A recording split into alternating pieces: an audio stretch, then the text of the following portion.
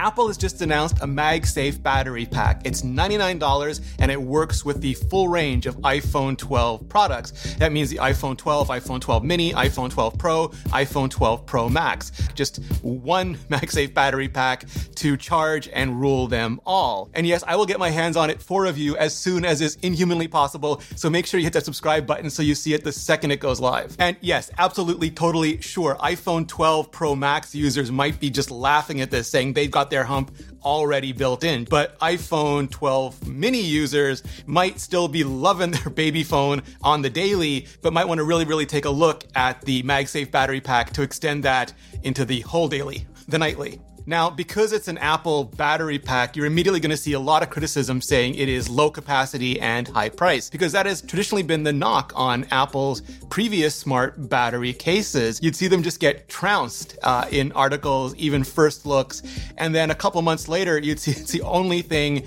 even those tech reviewers were using at CES or other trade shows. And the reason for that is Apple doesn't focus on raw capacity, they focus on the efficiency. There's a lot of things that are counterintuitive about battery pack technology. For one thing, batteries are terrible for radio frequencies. They block them. So a lot of traditional battery cases back in the day would actually prevent the signal from getting out, forcing the radio to power up, thereby wasting a lot of the charge you were busy trying to give them. Also, they would tend to put the iPhone into plug-in mode, when it thinks that it's actually on a cable in a wall, and then it just loses all its mobile restrictions. All the networking activity starts ramping up, it starts updating things, it starts again consuming much more power than normal, so it's not taking full advantage of the charge you are trying to give it. That's something that some other companies sometimes ignore, going for the more brute force, maximum capacity, absolute unit approach, which some people appreciate. And Apple has been very good about engineering around a lot of those concerns. They just wanted to get as much casing out of the way as possible, and that led to that giant hump,